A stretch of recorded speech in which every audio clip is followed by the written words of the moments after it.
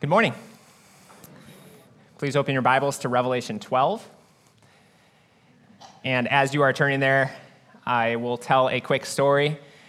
I have been reading through books of the New Testament in my personal Bible study recently, and this past Tuesday, I happened to come across 2 Thessalonians chapter 1, and in verse 7, Paul describes the emotion which will flood the hearts of believers the moment Christ returns with his mighty angels. So let me ask you, which emotion do you think will flood the hearts of believers the moment Christ returns? Which feeling do you think you will experience in that moment? What would you pick? Maybe awe, or wonder, or amazement, or joy, or maybe fear, or contentment, or happiness, or I can't think of any others right now, but surely we probably will experience all of those things and more at Christ's second coming. And yet, interestingly, Paul does not point to any of those emotions in this verse to describe what believers will experience in that moment. So what is this emotion that will flood our hearts the moment Christ returns? According to 2 Thessalonians chapter 1, verse 7, the emotion that will flood the hearts of believers the moment Christ returns is relief. Relief. The complete unburdening of a lifetime's worth of stressors and sorrows and sins and sickness and suffering in a single moment. That decompressing exhale our souls so desperately long for, but never quite seem to manage in this life. Relief. And I think one of the reasons why verses like these are so hope-giving to many of us is because we have experienced how difficult life is. Life is often hard.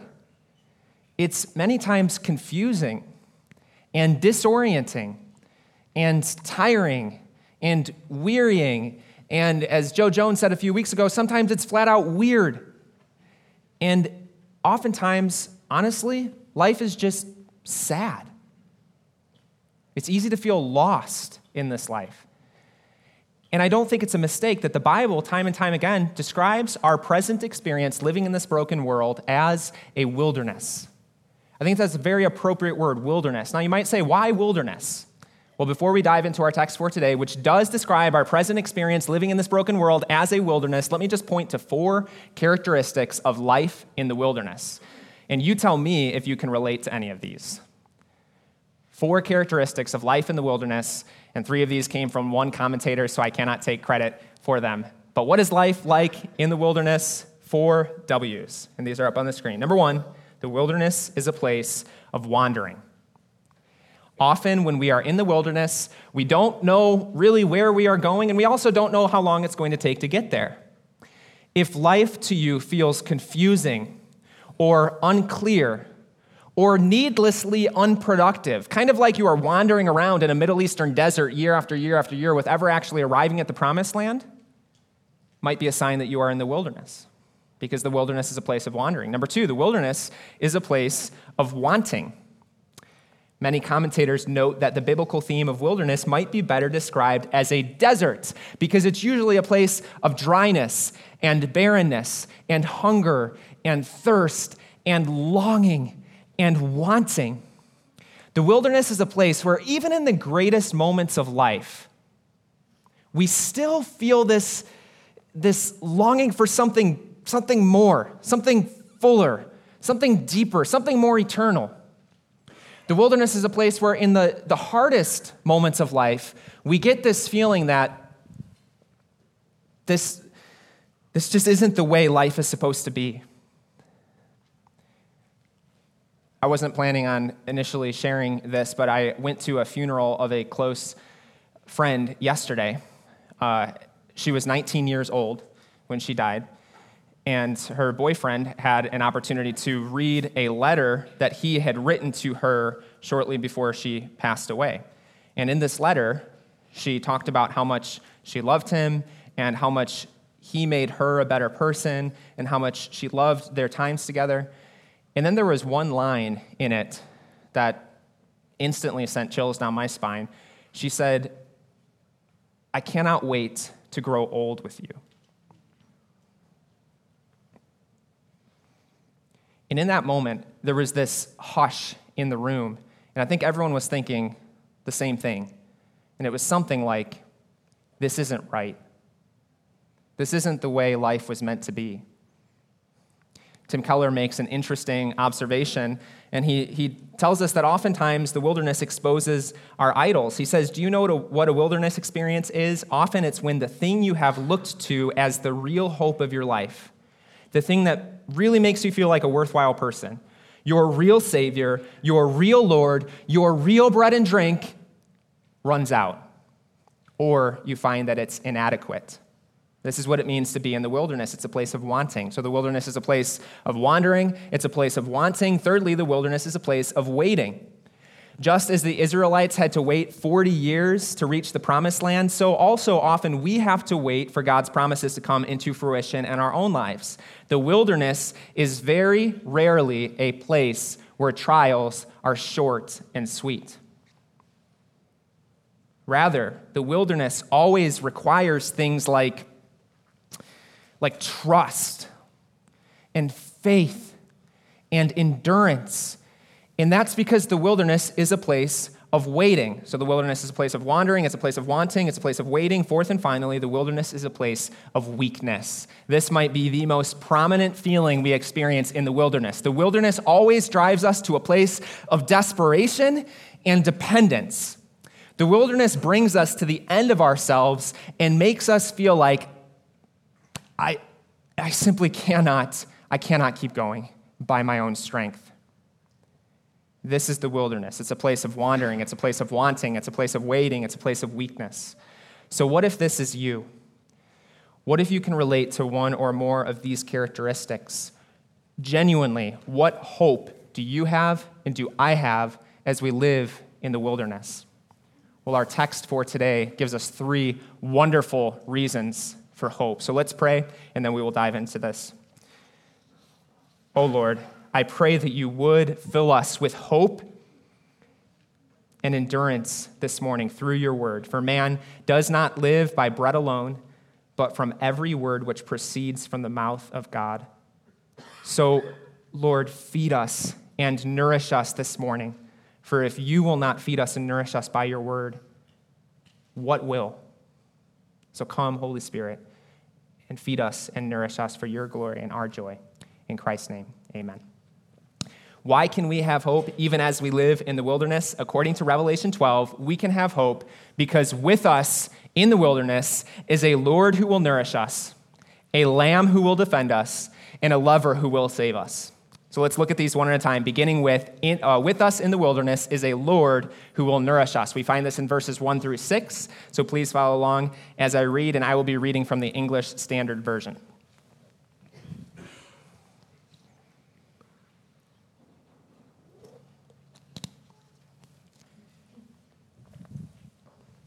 Revelation 12, verses 1 through 6. And a great sign appeared in heaven, a woman clothed with the sun. This woman is a reference to the people of God. First Israel, who gave birth to the Messiah, and then ultimately to the church of all ages. So this woman is a picture of us. Clothed with the sun there, it has numerous Old Testament allusions, but it also reminds us of Revelation 1:16, in which Jesus himself is described as having a face shining like the sun in full strength, indicating that this woman, the church, us, is clothed with the glory and presence and protection of Christ himself. Let's keep reading. She had the moon under her feet, and on her head a crown of 12 stars. The 12 stars are a reference to the 12 tribes of Israel, and secondarily to the 12 apostles of the New Testament church, which is another nod to her identity as the people of God. Verse 2, she was pregnant and was crying out in birth pains and the agony of giving birth. And another sign appeared in heaven. Behold, a great red dragon with 7 heads and 10 horns, and on his heads 7 diadems. We are told in verse 9 that this dragon refers to Satan himself. His dragon-like form reminds us that he is the fully grown serpent of Genesis 3:15. His blood-red color reminds us that he is a murderer. His 7 heads remind us that he is the completeness of evil. As Liam Gallagher put it, Satan is evil incarnate.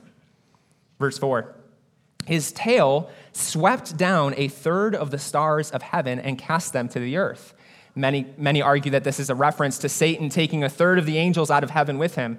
Others think it refers to Christian martyrs. Either way, the point is that this dragon has power and that he's dangerous. And the dragon stood before the woman who was about to give birth so that when she bore her child, he might devour it.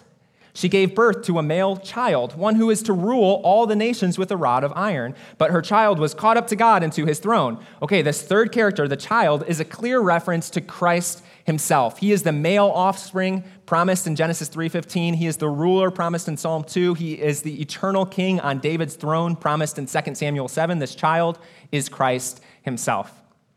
Verse 6, and the woman fled into the wilderness, where she has a place prepared by God in which she is to be nourished for 1,260 days. Sinclair Ferguson notes that the 1,260 days point to the whole period between the ascension of our Lord Jesus Christ and the return of our Lord Jesus Christ in glory, meaning that this time of wilderness is now. It is the present struggle facing the church as we eagerly await the return of Christ. So just 3 observations from this section. One about the dragon, one about the child, one about the woman. And I'll read through them right now together, and then we'll go through them one at a time. And these are up on the screen as well. Number 1, the dragon, powerful as he may be, is powerless against the child. Number 2, the child, helpless as he may seem, is the sovereign Lord. And number 3, the woman, though into the wilderness she may flee, has a place of nourishment prepared by God himself. So first we see that this dragon, powerful as he may be, is powerless against the child. Look back at verses 4-5 for a moment. It says that the dragon wanted to devour the child, but then the child was born. And then look at the end of verse 5. It says her child was caught up to God and to his throne. That term, caught up to God, is a reference to Christ's ascension. So here, in this single verse, we have the story of Christ's birth all the way through his ascension. But what's interesting about this story is that there is no reference at all here to Christ's death. It's almost as if his death isn't even worth mentioning in this context because it had no power against him. I understand that this is a vision, but you could imagine walking up to John and saying, John, what about Christ's death? Doesn't that show that Satan devoured him, that the dragon devoured him? And John says, his death? What do you mean? I mean, yes, of course, Christ died, but what does that have to do with Satan devouring him? Oh, you don't think that was Satan's doing, do you? Don't you remember the words of Christ himself when he said, no one takes my life from me, but I lay it down of my own accord. I have the authority to lay it down, and I have the authority to take it up again. Satan could not devour Christ even through his death. And if not even death can destroy Christ, what can? So first observation, the dragon, powerful as he may be, is powerless against the child. Second observation, this child, helpless as he may seem, is the sovereign Lord. Notice the very end of verse 5 again. It says that this child was caught up to God and to his throne. Liam Gallagher notes that this description of being caught up to God's throne implies that this child is God himself. Only God sits on God's throne. This child, helpless as he may seem, is the sovereign Lord. This is fullness of God in helpless babe. Who would have dreamed or ever foreseen that we would hold God in our hands? The giver of life was born in the night, revealing God's glorious plan to save the world. This child, helpless as he may seem, is the sovereign Lord. Number 3, the woman, though into the wilderness she may flee, has a place of nourishment prepared by God himself. To say that another way, in the time between Christ's first coming and his second coming, we, the church, we are described as being in the wilderness, but also as being nourished by God. 2 descriptions we will see again in verse 14. So here we have a great contrast of two radically different destinies. On the one hand, we have the destiny of the devil and all of those who follow in his footsteps. You could call them little dragons, and we will come back to that in a moment. And on the other hand, we have the destiny of the church. And notice this. Notice that both characters in this story have hungry souls and look to the child for nourishment. But consider the contrast, and this is up on the screen. Destiny number one, the devil and his children. The devil is hungry, and how does he try to satisfy his soul's hunger? He tries to devour the child. He thinks he can satisfy his appetite by destroying the Lord and by becoming his own Lord. And this is precisely what the devil's children try to do to satisfy their hunger as well. But we're told in verse 5 that the child, Christ, flies away from Satan, leaving him empty, angry, and alone. Verse 8 says that he is left without a place. And this is the sad destiny of the devil and all who rebel against Christ. Everyone who seeks to satisfy their soul's hunger by devouring Christ and becoming their own lords, they always walk away feeling empty, angry, and alone. But there's hope. Look at the destiny of the church and all who repent of their selfishness and submit to Christ. Destiny number two is the church, the woman. She too is hungry, but instead of looking to devour the child, she looks to be nourished by the child. She looks to satisfy her appetite, not by becoming her own Lord, but by submitting to this child as her Lord. And in the end, we will see that this woman actually flies to the child, verse 14, and there in his presence, she is nourished, satisfied, and given a place prepared by God himself.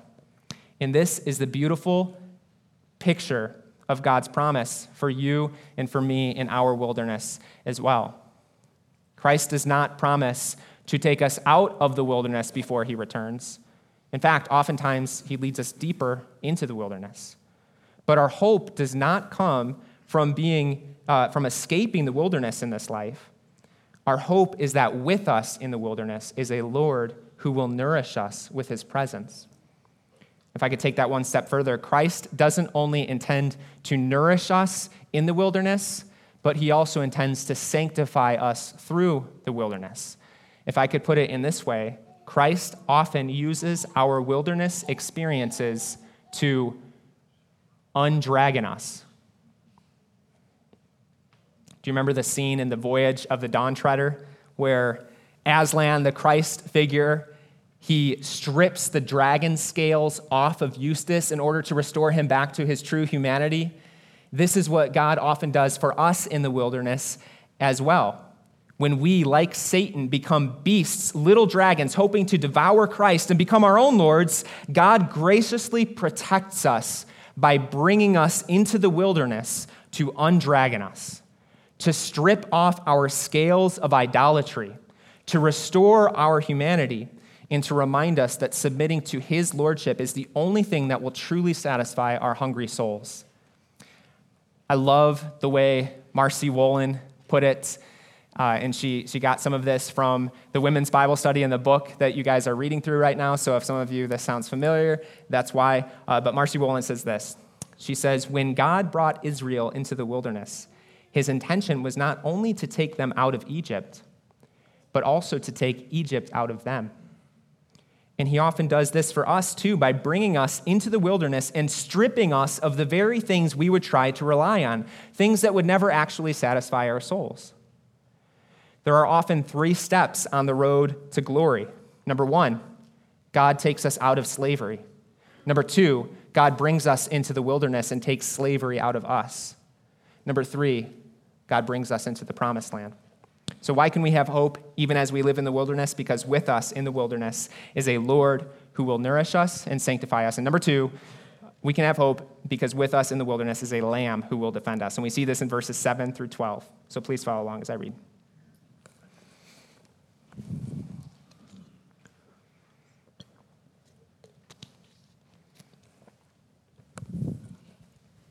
Now war arose in heaven, Michael and his angels fighting against the dragon. So here we get the heavenly perspective of what we just saw in verses 1 through 6. And the dragon and his angels fought back, but he was defeated. And there was no longer any place for them in heaven. And the great dragon was thrown down, that ancient serpent who is called the devil and Satan, the deceiver of the whole world. He was thrown down to the earth, and his angels were thrown down with him. And I heard a loud voice in heaven saying, now the salvation and the power and the kingdom of our God and the authority of his Christ have come, for the accusers of our brothers and sisters has been thrown down, who accuses them day and night before our God. And they have conquered him by the blood of the Lamb and by the word of their testimony, for they loved not their lives even unto death. Therefore rejoice, O heavens, and you who dwell in them. But woe to you, O earth and sea, for the devil has come down to you in great wrath, because he knows his time is short. One of the biggest difficulties we will face in the wilderness is accusation. Now you might say, why? Well, it's very, very low-hanging fruit for Satan. Satan says, do you know why God has brought you here to this wilderness, this wasteland, this desert? He's brought you here because you deserve it. He's punishing you for your sin. He's brought you here to destroy you. He hates you. He has left you. And there, in that moment, when you feel Satan's blasphemous accusations, you have two options. Number one, you can believe his lies. Number two, you can combat his lies with something. So how do we combat Satan's accusations? Look back at verse 11.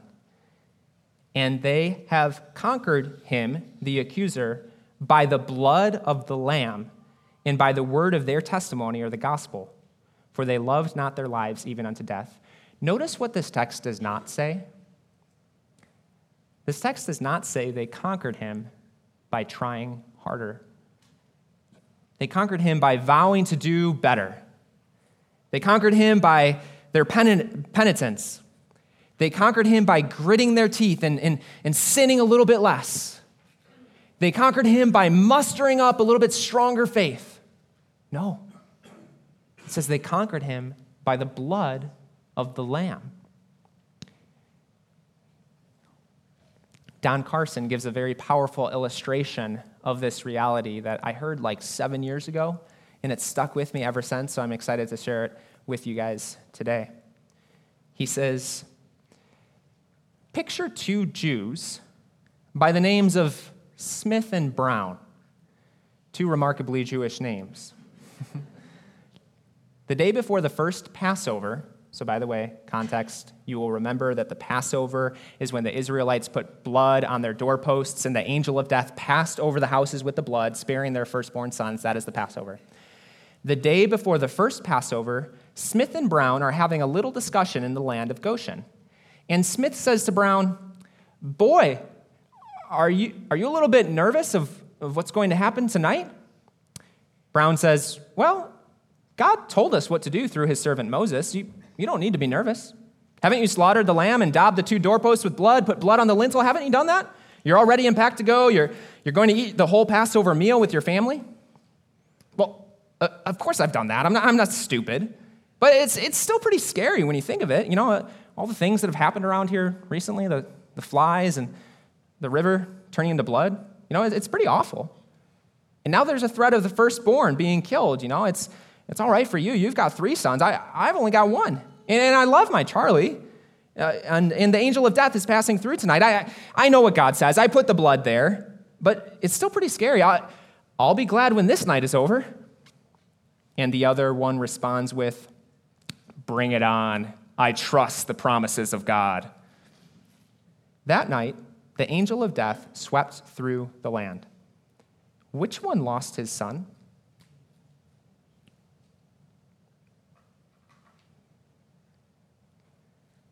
And the answer, of course, is neither. Because death doesn't pass over them on the ground of the intensity or the clarity of the faith exercised, but on the ground of the blood of the Lamb. That's what silences the accuser. The blood silences the accuser as he accuses us before God, and it silences our consciences when Satan accuses us directly. How many times do we writhe in agony, asking if God can still love us or care for us after we have done such stupid, sinful, rebellious things, even after being a Christian for 5, 10, 20, 40, 60 years? What are you going to say in those moments to try to silence the accuser? Are you going to say, oh, I tried hard, I did my best. It was a bad moment. No. You say, I have no other argument. I need no other plea. It is enough that Jesus died, and that he died for me. We overcome the accuser by the blood of the Lamb. This is the ground of all human assurance before God. This is the ground of our faith. It's not the intensity of our faith, but the object of our faith that saves. We overcome the accuser on the ground of the blood of the Lamb. If you are united to this Lamb, if you are resting in his atoning blood for your salvation, Satan's accusations against you have no power. The worst Satan can do is accuse you of being a sinner. But we already know that. In fact, the reality of our sinfulness is only the first verse in our song of redemption.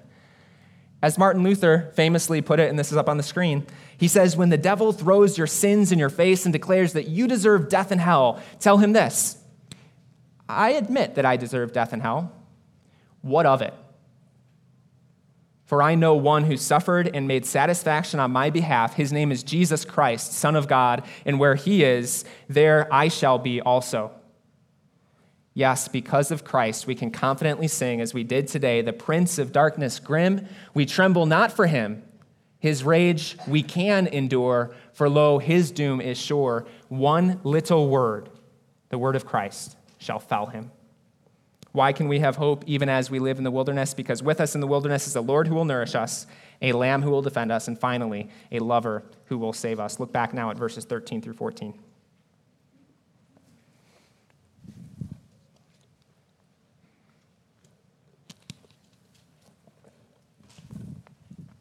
And when the dragon saw that he had been thrown down to the earth, he pursued the woman who had given birth to the male child. So Satan saw, okay, I can't devour Christ. I'm going to pursue his people, the church.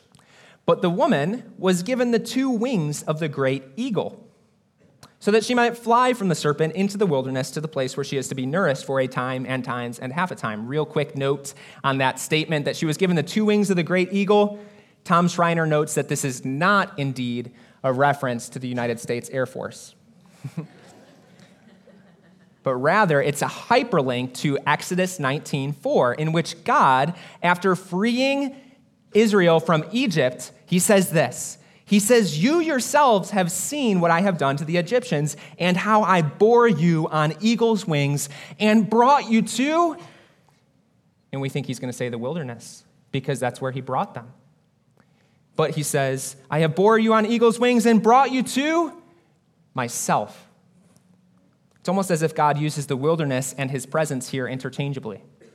Don Carson notes that when the first century Jew, imagine being a first century Jew, heard the term wilderness, instantly it would have brought back memories of 2 things. Number 1, difficulty. Number 2, intimacy with God. Often it is in the wilderness, in our wandering, in our wanting, in our waiting, in our weakness, that we experience some of the deepest and richest times of intimacy with God. And why is that?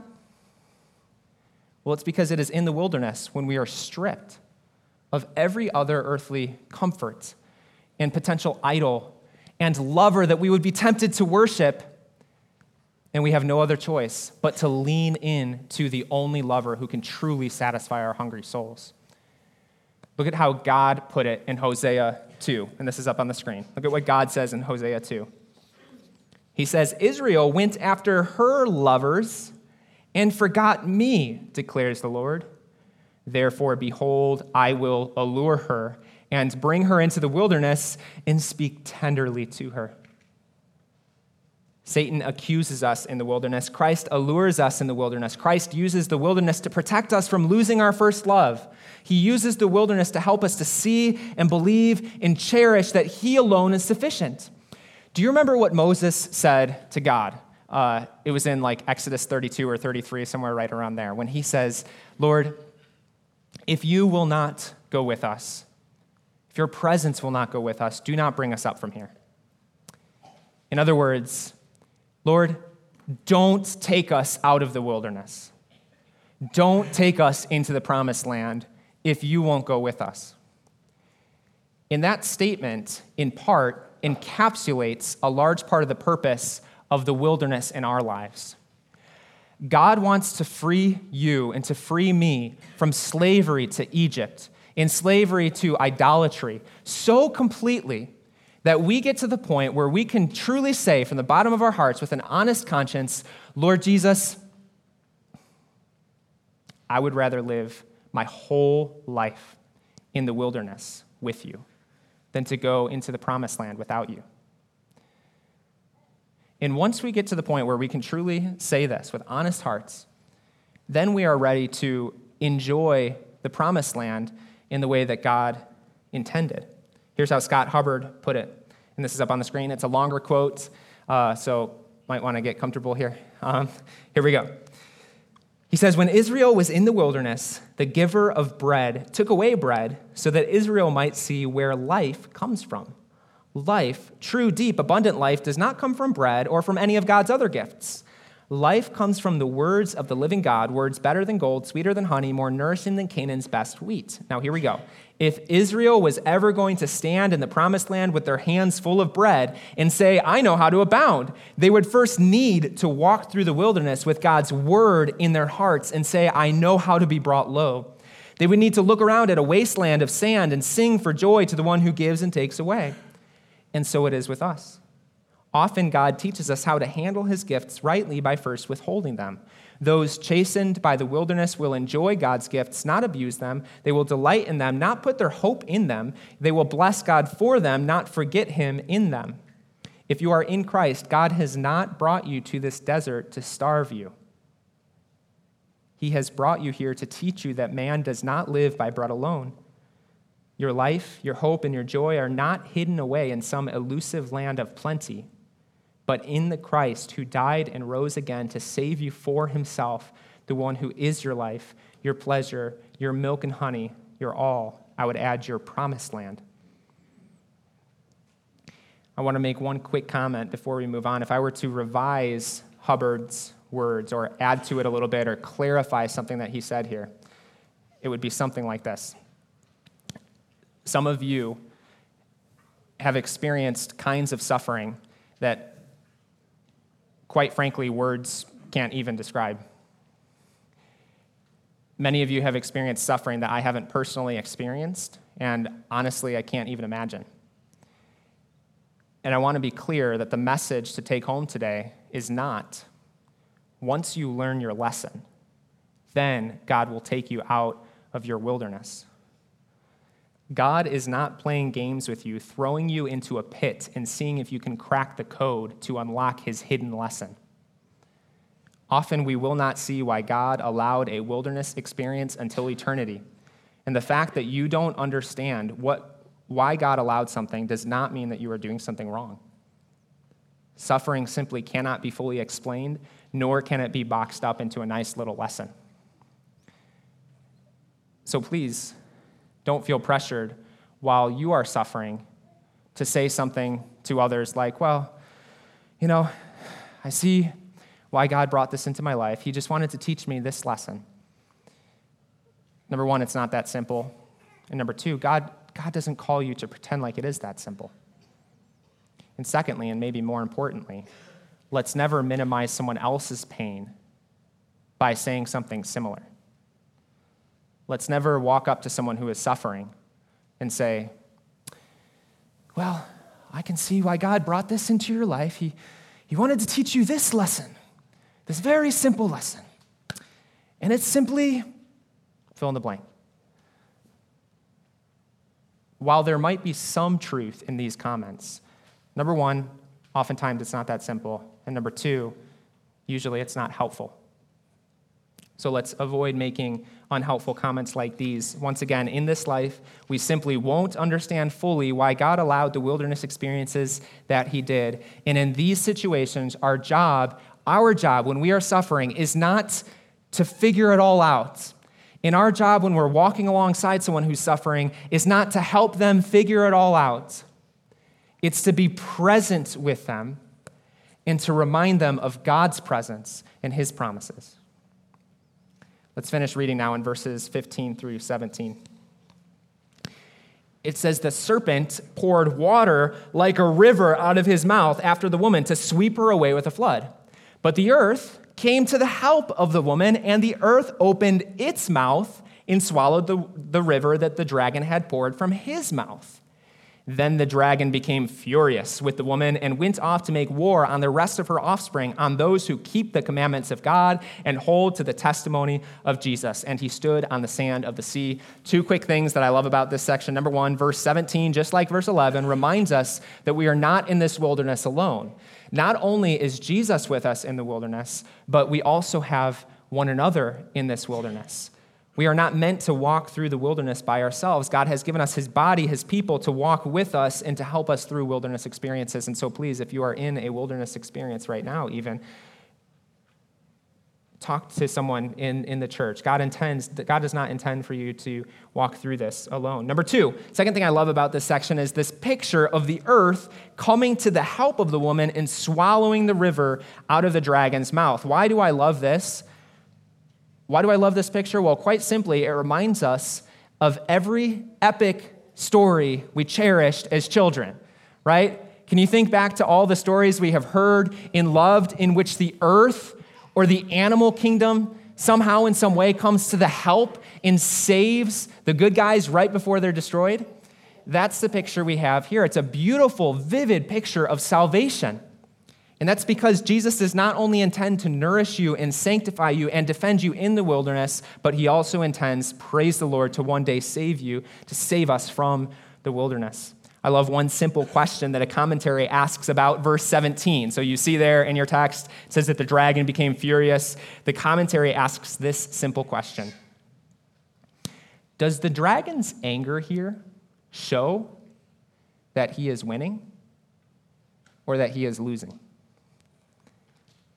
In Christ, we not only have a Lord who will nourish us and a Lamb who will defend us, but we also have a victorious lover who will save us and unite us to himself as his bride. And this is the ultimate promised land. It's intimacy with Christ himself. It's something that we can experience. We can experience his rest and his relief and his salvation even now in this life. Eternal life for the believer begins now. And the reason why Jesus is uniquely able to save us and bring us to himself is because Jesus endured the wilderness on our behalf. He lived in perfect obedience in our place. When we were faithless, he was faithful. He defeated Satan in the wilderness. When the dragon came to devour Christ, Jesus conquered him by the word of God and ultimately by his blood. Jesus endured the desert of the cross, crying out, "I thirst," so that we would never have to experience true thirst again. I wonder, do you trust this Christ as your Lord and your Lamb and your lover and your Savior?